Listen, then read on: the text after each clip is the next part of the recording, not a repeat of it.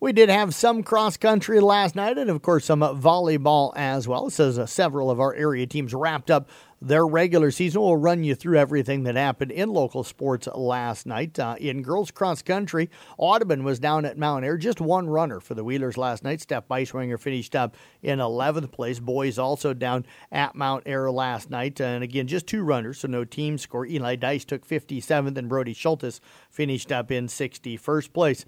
In volleyball action last night, Kemper Knights swept Sergeant Bluff Luton, winning 25-17, 25-12, and 25-22.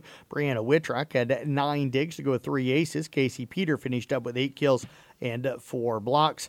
It was South Central Calhoun and New Fonda at Sioux Central Sioux Rapids. The Titans would knock off Sioux Central 25-19, 25-17, and 21-25, and then 25-22. Brenna McAllister, 10 kills, 4 digs, 4 aces.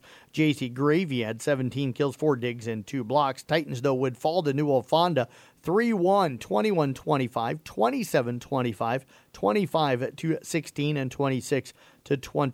Brenna McAllister, again, 19 kills, 10 digs. J.C. Gravy, 15 kills and 14 digs. Esac County falls to Alta Aurelia 3-1, 25-22, 20-25, 25-19, and 25-16. Kenna Meyer had 9 kills, 4 digs, and an ace. Sydney Barrett finished up with 9 assists.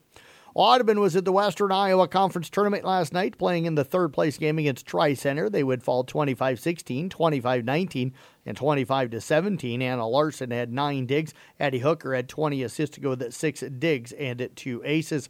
ICAM Manning in the consolation bracket of the Western Iowa Tournament played 3 games, lost to Missouri Valley 2-0, 21-14, and 21-10. Grace Carroll had 7 digs and 2 blocks. Aaron Ramsey finished up with 4 digs. The Wolves would lose to Underwood 21-10 and 21-14. It was Megan Williams with 2 kills and 2 digs. Carly Art finished up with 4 assists and 6 digs. And ICAM Manning lost to AHST of Oka Walnut 21-14 and 21-10. Megan Williams, 6 kills, 4 digs. Carly Art had 2 kills to go with 5 assists and 4 digs. Peyton Chernan falls to Eagle Grove 25-12, 25-20, and 25-10. Kyla Minahan had 2 kills. Grace Cullum finished up with 6 digs. Kemper sits atop the district as they head into Week 8, having won 5 in a row. They'll host Southeast Valley on KCIM, with the Jaguars still fighting for playoff seeding. The Knights have taken charge of their last 2 games in the first quarter. They'll look to a quick start again tonight.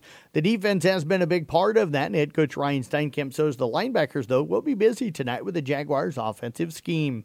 Our linebackers can't help much in the pass game this week just because the quarterback's such a run threat that, if he breaks contain, we got to go make sure he's not running for days and stuff like that too. So a lot of it is in just communicating, keep the ball in front of you, and then making plays on the ball.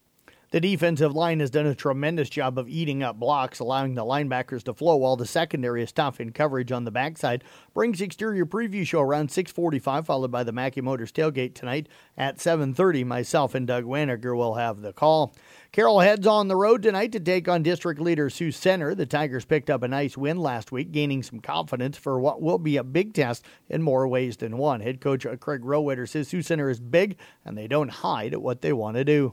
They're a very physical team, and they're going to run the ball downhill at you. Coach's kid is the quarterback, so you got an extremely smart kid there that doesn't make very many mistakes and kind of leads the offense and keeps them out of bad situations. He says this could be a game with limited possessions. The Brinks Exterior Preview Show begins in Kick 106.7 around 6:15 with the Mackey Motors Tailgate to follow, and kickoff at 7 o'clock. Nick Brinks will have the broadcast.